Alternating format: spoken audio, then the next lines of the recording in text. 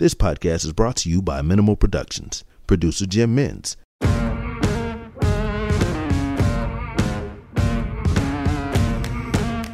Bail is refused. You're out of order! If it pleases the court. To adopt this affirmation, please say the words, I do. I do. Nothing further from this witness. Given the serious nature of this offence, this case is dismissed.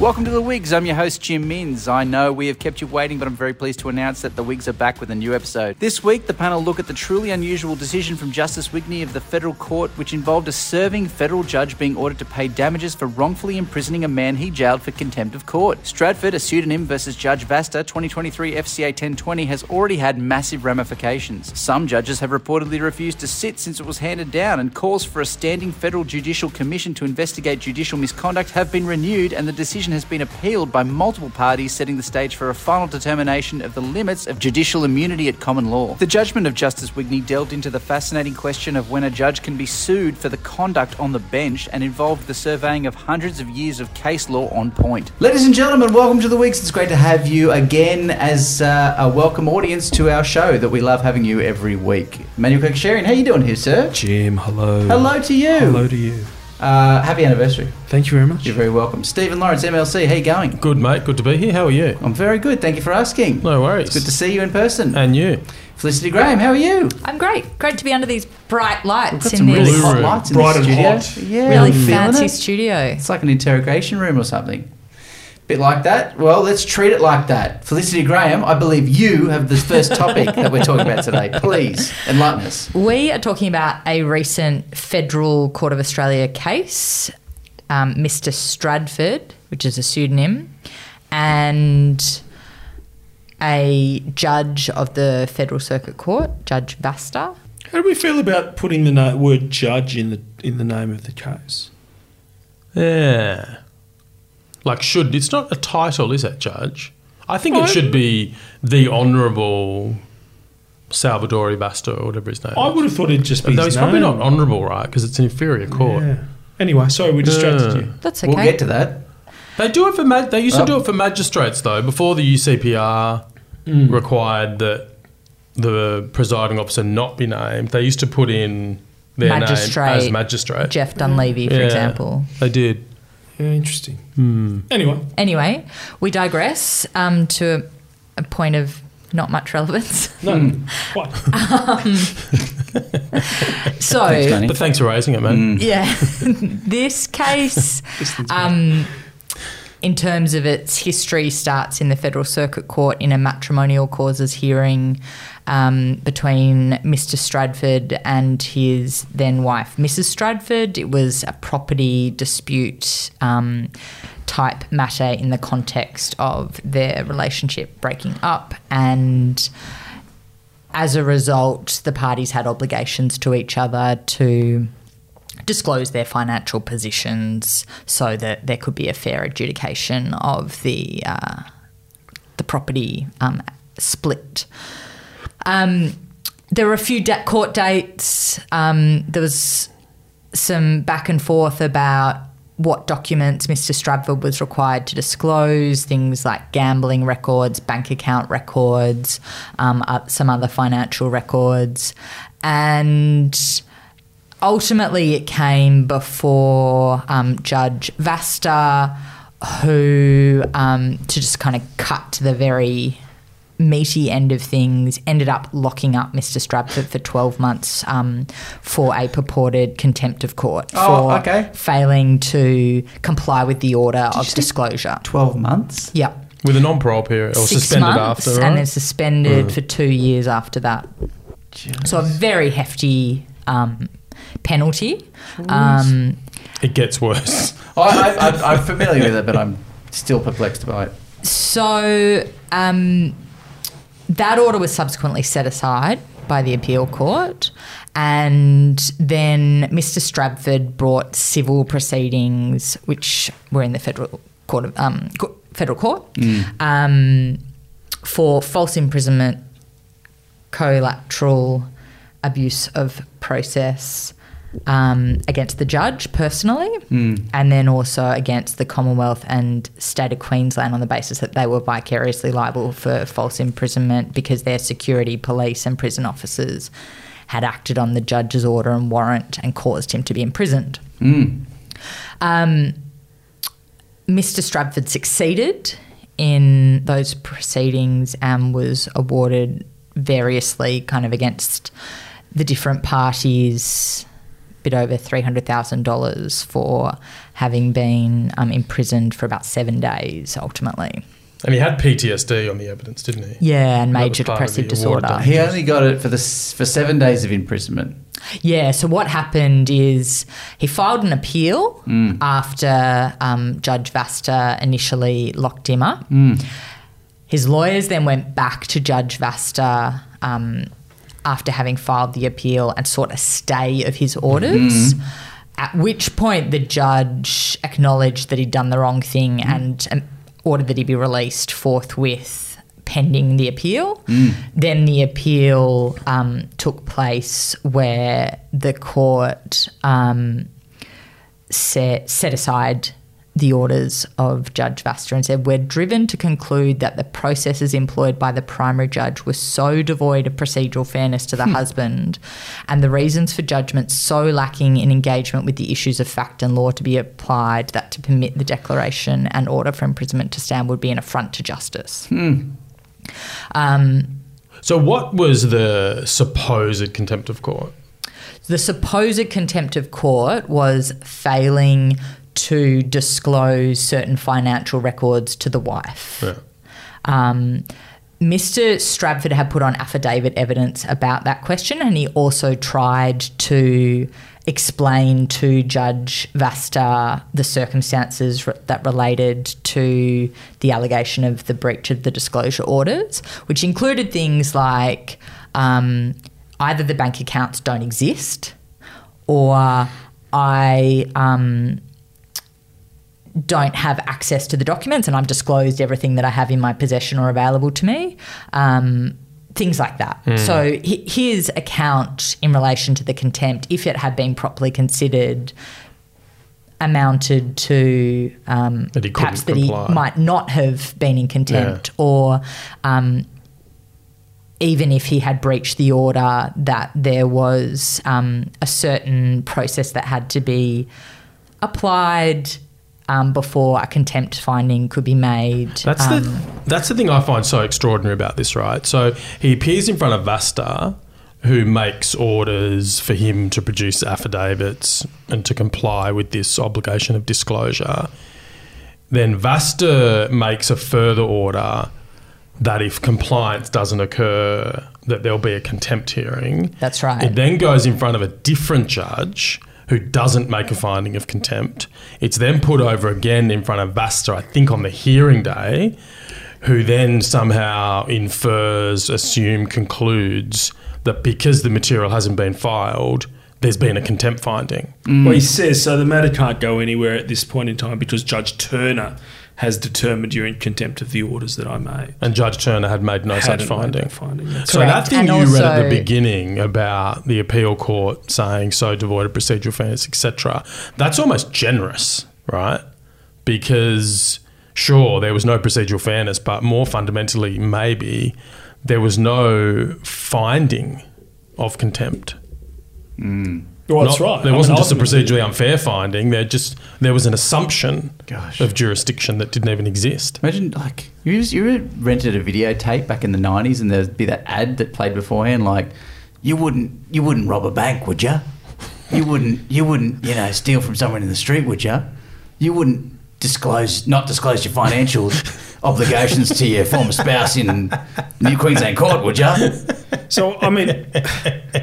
I remember those ads. But they had ads about, stealing stuff off the internet, ripping films and stuff off the internet. You should go to Piracy jail. is a crime. You should go to jail, even though you won't. Disclosing your family court matters to Judge Vasta is obligatory. What I found particularly disturbing was that they turn up at the final hearing, there's this disclosure issue again, and Judge Vasta says, he's prepared to deal with Stradford for contempt.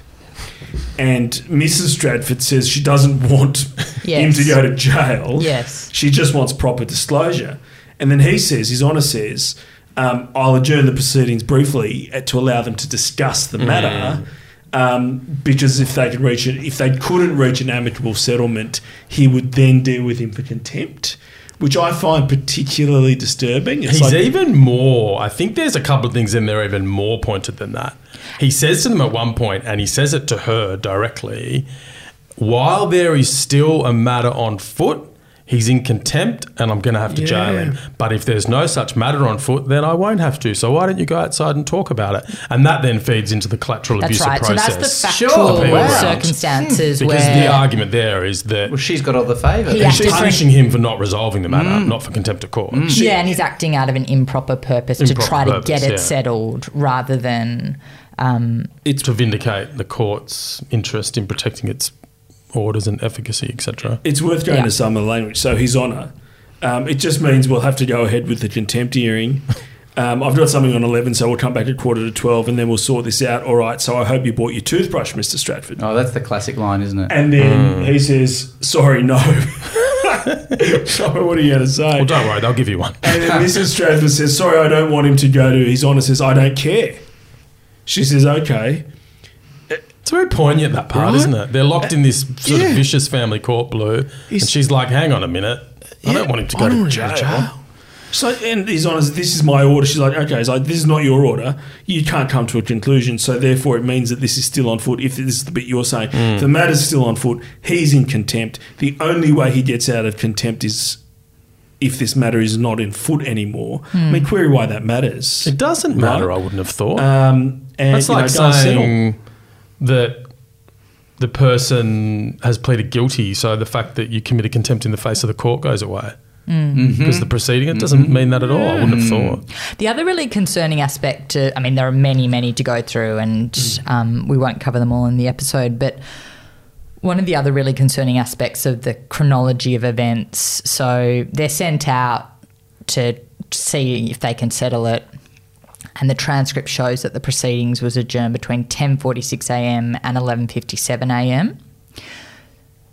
But meanwhile, a document produced by the Queensland Police Service indicated that 11:43am, in other words, before they'd returned for the court hearing to continue and for the court to see what kind of was happening and where it would go from there, one of the security guards on duty at the court building received a phone call contacted the Queensland Police Service and made a note about it. And the note reads, advice re the judge who is issuing warrant for POI Stradford to be held in custody and requesting QPS, Queensland Police Service, assistance to hold POI. POI is person of interest. In other words, there had been advanced notice given to the security officer that the judge would be making an imprisonment order that day, and they should get Queensland Police to come over to the courthouse so that they could take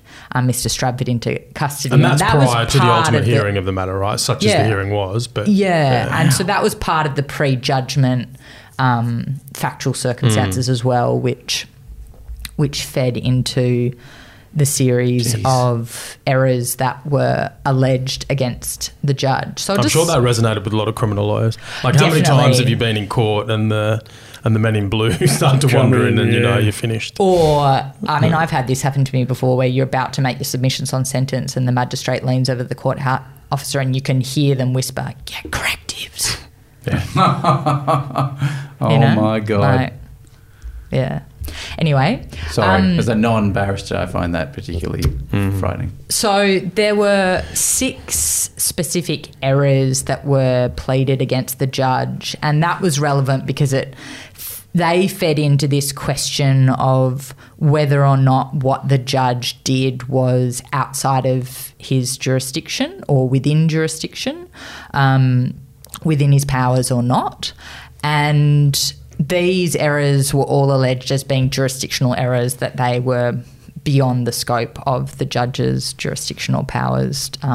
So the first one was failing to make any finding that there'd been a breach of the orders. So that we've discussed that. There was no actual factual finding about the circumstances of the supposed contempt.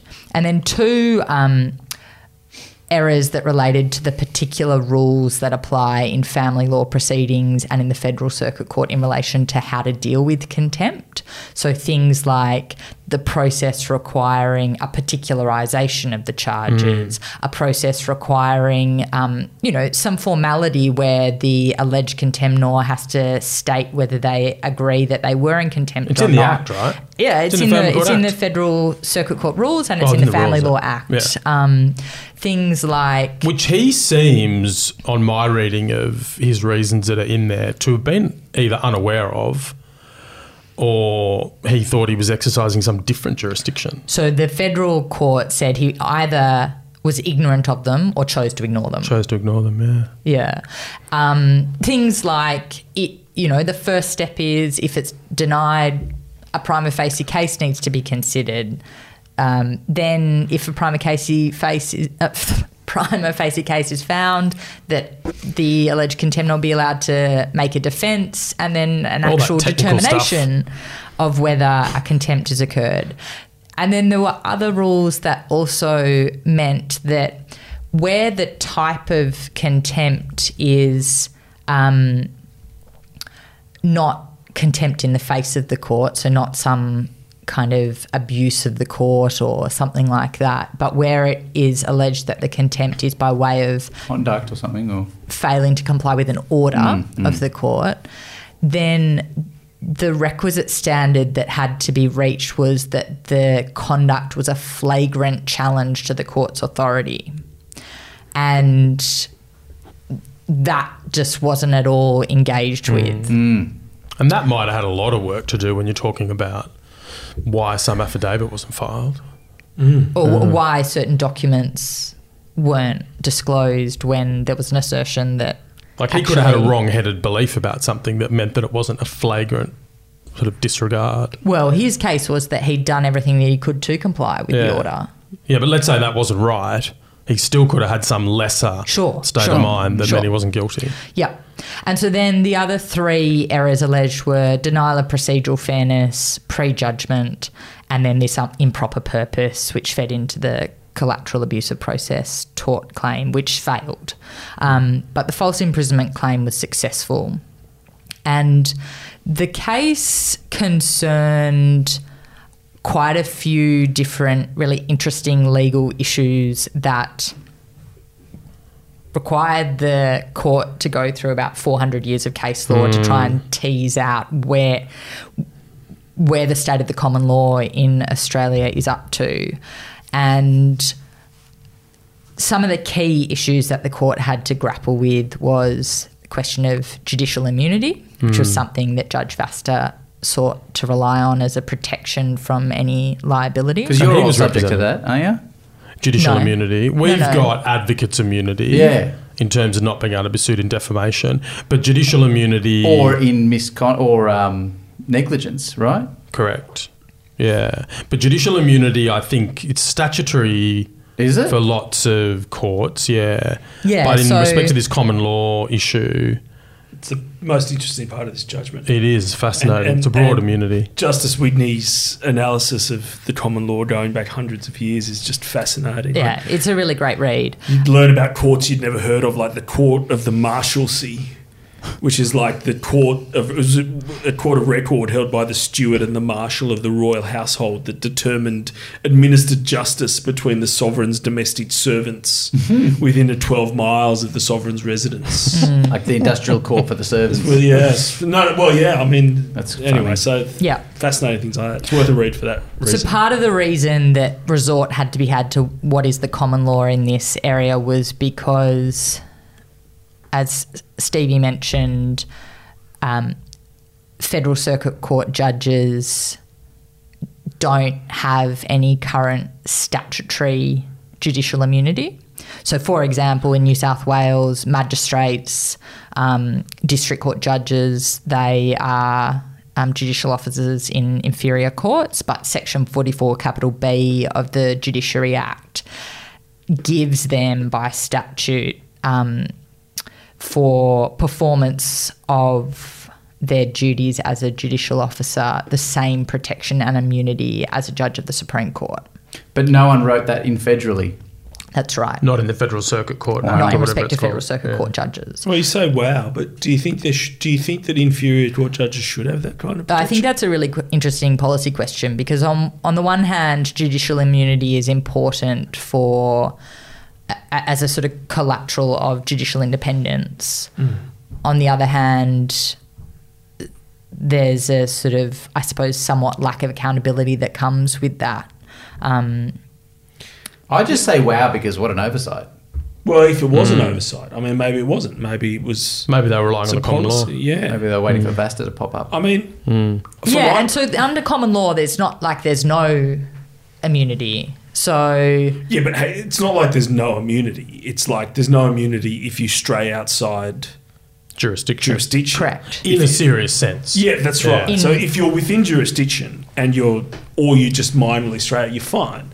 So it's not like there's no immunity. That's It's right, that's what I'm saying. Yeah. Yeah, but it's a question of interpretation, though. It's a grey line, is what Wigney ultimately finds, right?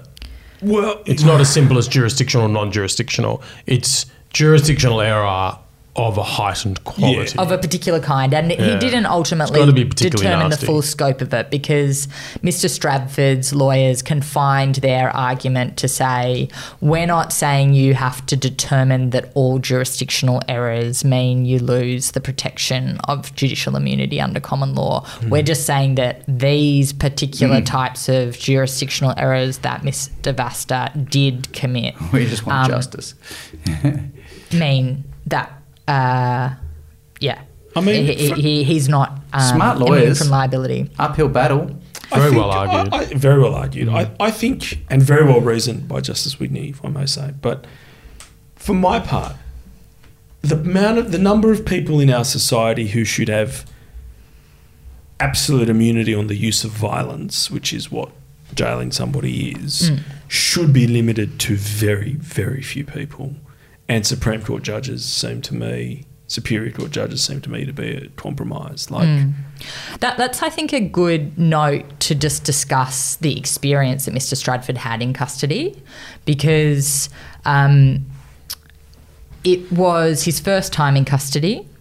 It happened off the back of being quite fearful of appearing before the judge and the judge clearly becoming angrier and angrier during the proceedings and engaging in behaviour that was described by the court as high-handed, unnecessarily demeaning, contemptuous, dismissive.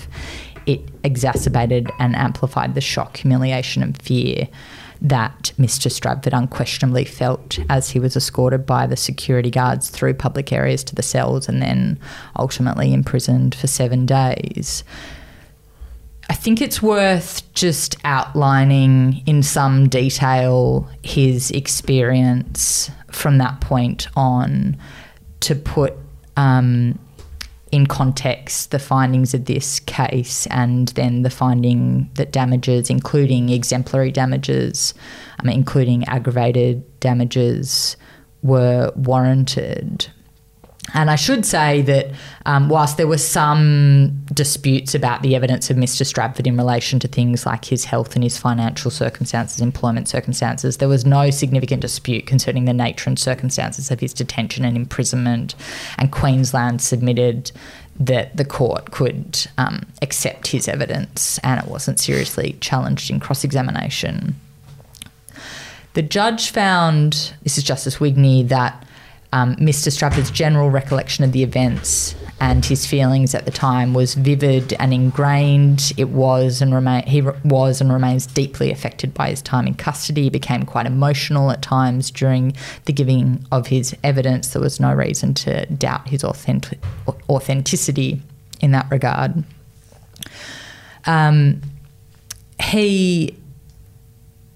After being escorted by the security guards, was then frisk searched. He felt shocked and fearful in the holding cell. he was only in the holding cell for about 30 minutes. Then he was taken by the police, handcuffed in a car where he felt claustrophobic and like he was a dog in the back of a cage. Upon arriving at the police station, one of the officers quipped that, well, you'll have a tough time in here. And he was also told that he might be in the watch house for months, which felt to him like a bad place full of bad people. He was then strip searched. That wasn't the only time that he was strip searched. He was strip searched twice, which meant removing his clothing, being told to lift his legs, spread his buttocks so that it could be checked whether he was concealing anything in his anus. Justice Wigney said, not surprisingly, he felt degraded during that procedure. He was then had his clothes taken from him, offered some clothes, but initially he was told that he'd be provided with some women's shorts, which were different to what the other inmates were wearing by way of green shorts. And when he first encountered a group of inmates, he was taunted by them about that. And he wasn't given any shoes or socks to wear while at the watch house, which was for a number of days. The holding cell he was first in, about 3 metres long, just over 1 metre wide, shared that with 4 other inmates. One of the inmates punched the wall above his head. He was panicking, he was terrified, he was overwhelmed. He then shared a pod with 5 other inmates. The bed was a lump of concrete, which he was given a mattress and a blanket but no pillow. He felt upset and distressed. There was a bubbler but it didn't work in the cell. There was a metal toilet but no toilet paper. It was bitterly cold when he asked for a second blanket. He was refused. He was given Red Rooster as his meal for lunch and dinner for several days at the watch house.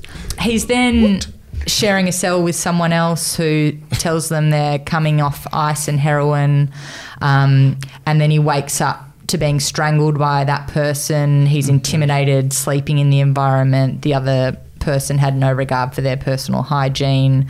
It was disgusting. He asked to be provided with medication. He was refused medication. Was he one of those like a silver water, like a remand centre thing, or was he? So he was initially in a police watch house for a number of days, and then he went to a correctional centre. Oh, the juxtaposition of hygiene with being jails are tough places. Strangled is interesting. I think that was in the context of that all happened with this one other inmate at that time that he was sharing. It would make it worse. You guys ever been to jail? Yeah. No. Like as a visitor? Yeah, heaps of times. Oh, yeah, of course. Dumb good. question. He had a really, really, really had bad a tough time. Yeah. That's like Is there 4 something minutes of out of the day. realms of what you might normally expect? Well, that's a really good point, Stephen, because that's what the Queensland State argued. They said, oh, this is just an ordinary prison experience, which included things like making a noose out of his bedding to try to commit suicide, seeking access to a doctor, being refused, being exposed to violence by other inmates. The fact that it's the ordinary prison experience, that shouldn't assist the state at all. I would have thought that might sound in exemplary damages, that you're routinely exposing people to this. Other than if you're not meant to be there, you're not meant to be there, and the state will be liable for the consequences of what occurred there, even if it's happening to everyone else who's meant to be there, right?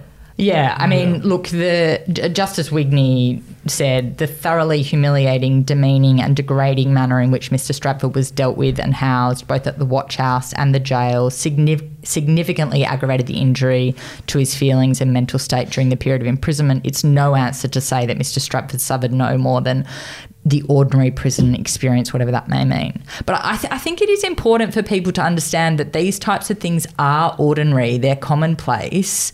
Violence, being denied medical attention, being denied basic aspects of dignity, like toilet being paper. able to wash yourself, being able to drink water, being able to toilet cleanly. All of these types of things are the ordinary experience of our brutal prisons. But that doesn't justify them. The prison system needs to be massively overhauled. But I think it's important for people to understand that that's what it means to go to prison. That's what it means to get locked up in a police station. Do people not know that? Yeah, I think people don't know that. I think maybe they don't. I mean, I think people have a general sense it's not very nice, but I reckon a lot of people would be shocked, for example, to know that in the watch house they don't provide toilet paper. Yeah, that would be shocking. I mean, really? That's just... I presume the state either didn't challenge that or that was found proved. Maybe that's in the minutiae, but... I mean, there was some... At some point he was provided toilet paper on the evidence, but it wasn't... His evidence wasn't challenged. If I was defending this case, I don't know how much I would go Mr. Stratford about his evidence about that sort of thing. It would probably be impossible to look into, really. You're running this on the legals. You're not running this on the... So on the legals... Yeah, so this question of judicial independence came down to what was the nature of the errors, whether they could properly be described as being jurisdictional errors of a kind that attracted liability or removed the protection of judicial immunity. So that's what he ultimately found, did he? The common law on judicial immunity is that you're not immune... If you're an inferior court. If you're an inferior court for acts outside of jurisdiction, if they're particularly, egregious. Is that the... Look, the judge Justice Wigney confined himself to dealing with the errors that were indeed committed by Judge Vasta, and made a finding that the imprisonment was infected by a number of serious and fundamental errors on the part of the judge, that meant that they were invalid and of no legal effect from the very outset rather than only from the point of being set aside. And because it was an inferior court, whereas if it were a superior court, the orders would be valid until set aside. That had the consequence then of meaning that the order of the judge, the related warrant, provided no lawful justification for the applicant's imprisonment, which is the kind of second part of the tort that needs to be proved. So first is, was he detained? There was no question about that. Second is, was there lawful justification? And then the next part was, even if there was no lawful justification, was the judge protected by the immunity? Again, that was limited to where it's found the judge was acting with jurisdiction or the protection is lost or may be lost where the judge acted without or in excess of jurisdiction. And then the primary judge obviously had jurisdiction to hear the matrimonial cause, to hear the divorce case, but acted without or in excess of jurisdiction when he imprisoned the applicant, purportedly for contempt. Because he had jurisdiction to punish for contempt. That's right. He was outside for various reasons. And particularly the imprisonment, because it was made without finding that he had in fact failed to comply with the disclosure orders and was therefore in contempt, and it was without finding any of the facts that he was required to find before imprisoning him or taking that step. Well, I found interesting that Queensland and the Commonwealth were held liable for executing a warrant. Yeah, so they argued that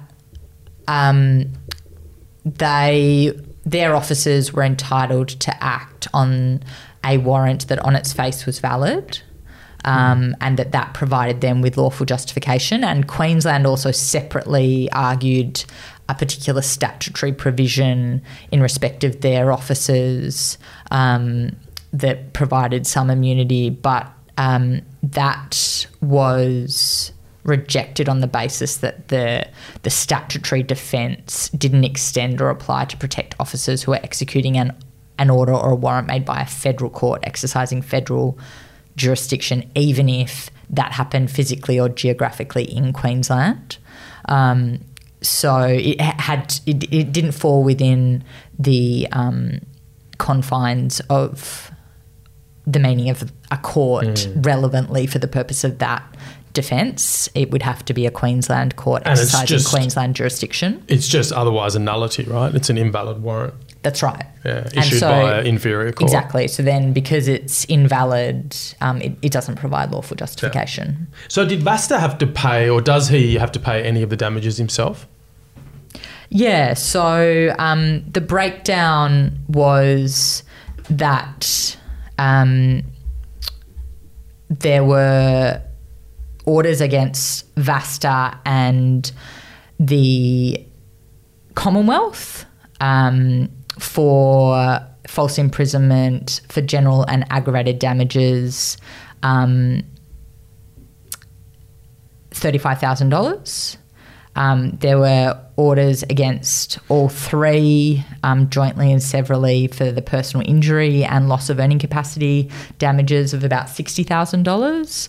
And then there was an order against the judge personally and the state of Queensland for the longer period of imprisonment in the amount of $165,000 plus interest. I wonder if he's got any sort and of then he personally, so not the state or the Commonwealth, he personally had an order for exemplary damages for the false imprisonment of $50,000. I wonder if he's got any sort of a insurance relationship or other relationship with the federal government where that's offset by them or something.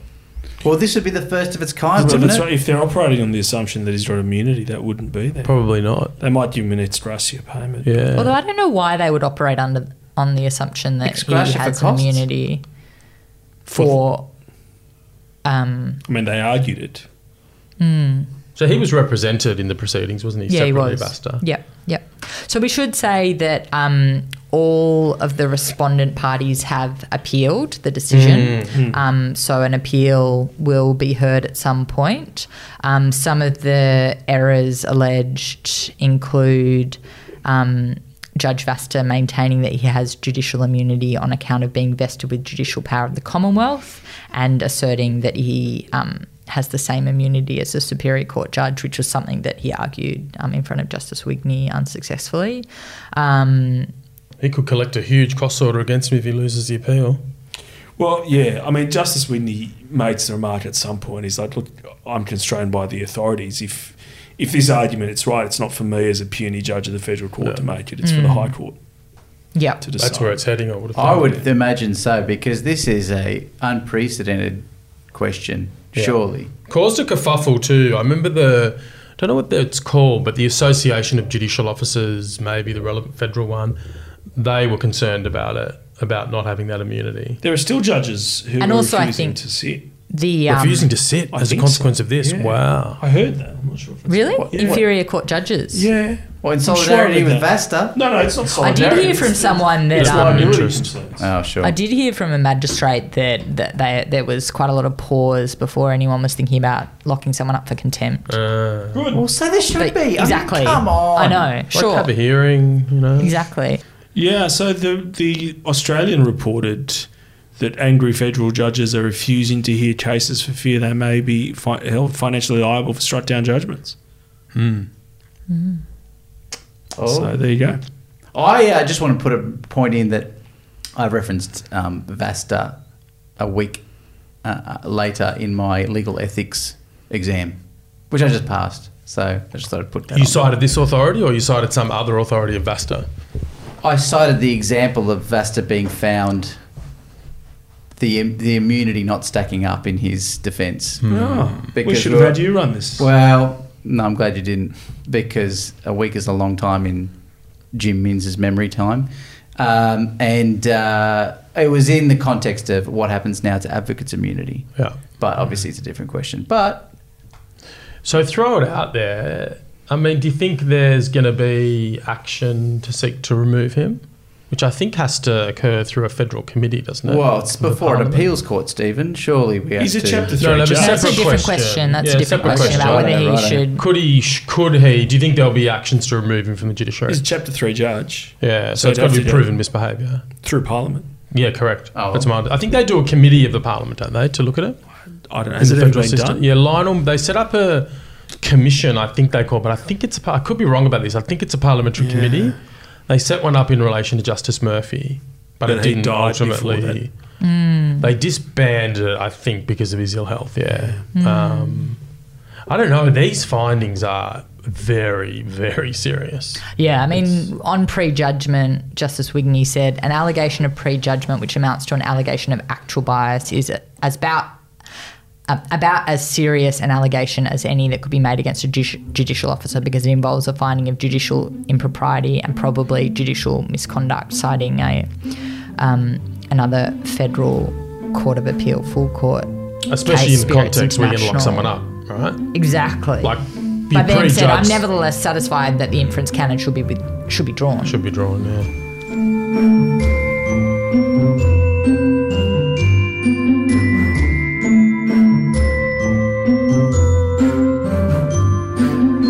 Oh, fun things, ladies and gentlemen. It's good things. to be back to end this one off. We're going to start with Manuel Kokosharan. What's your fun thing? I have two fun things. One is today is my third wedding anniversary, so I'm going to go and have a lovely picnic with my wife. Congratulations. I'm very excited. And the other one is that I'm going to, again involving my wife, who sits on a board of a charity called The House That Dan Built, that does sort of musical stuff.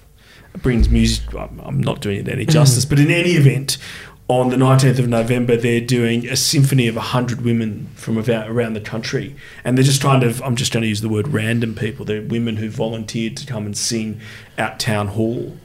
And it's I've sort of heard... choir. Yeah, but sort of randomly put together. Okay. And it's 100 women from around the country. I've heard some of the early takes and it sounds fantastic. 100 women, 100 stories, a choral performance. Yeah, so thehousethатdanbuilt.com. Get your tickets. It's going to be fantastic. Love Where's it. it at? It's at Town Hall, I think. Town Hall. Yeah. Great. Brilliant. Stephen Lawrence, what's your fun thing? You're looking through your calendar, are you? My fun thing is last Wednesday I was sitting in the upper house, not expecting anything funny to happen. Yeah. We were considering a motion that Mark Latham moved about UFC fighting, Oh, yeah. and he's a big supporter of it, I think. Of And UFC or the motion? Of UFC. He brought He's the a big motion. supporter of it. Oh, okay, right. I don't know what the motion is. And, you know, people are obviously aware that Mark Latham's got a bit of a controversial history in terms of homophobic comments Yep. that he directed towards Alex Greenwich. Very recently. So during the moving of the motion, the legalised cannabis MP Jeremy Buckingham had the opportunity to speak on the motion. Yes. And he made a very funny contribution. I've got it here. I could probably play I it. rise to support the honourable member's motion, and as a fan of MMA and actually a proponent of MMA, not bad at the old triangle chokehold myself, very, and I'll be using it probably on him a little bit later, but I commend the member for such a courageous motion in supporting what has been described the most homoerotic of all sports. So many people, especially gay people, men, attracted to the physicality of two sexy men rolling around on the floor together, pelvic thrusts, Brazilian jiu-jitsu, chokeholds, submission, all of those things that I know the Honourable Mark Latham loves so much. And after he finished, Daniel Mookie stood up and said, Dare I say, Latham just got Lathamed, I feel. Felicity Grant, what's your fun thing? I'm going up to Northern Rivers this weekend for a case. The old home? Yeah, gonna go check out my old haunts, Lennox Head, East Ballina. For a case, how long are you Byron. up there? Just a day in Lismore District Court. Yep, Beautiful. yep. But Pretty gonna cool take the fun weekend thing, up I there. think. Oh, come I'm flying on. to Lismore for a case. Oh, come on.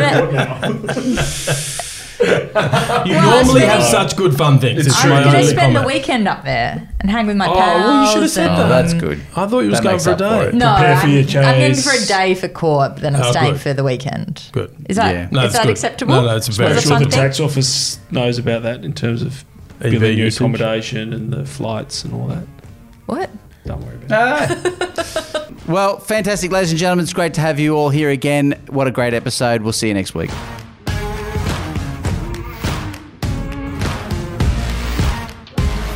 listening. Please like The Wigs on Facebook at The Wigs Podcast. Don't forget to rate and review on iTunes. This podcast was brought to you by Minimal Productions, produced by Jim Mintz.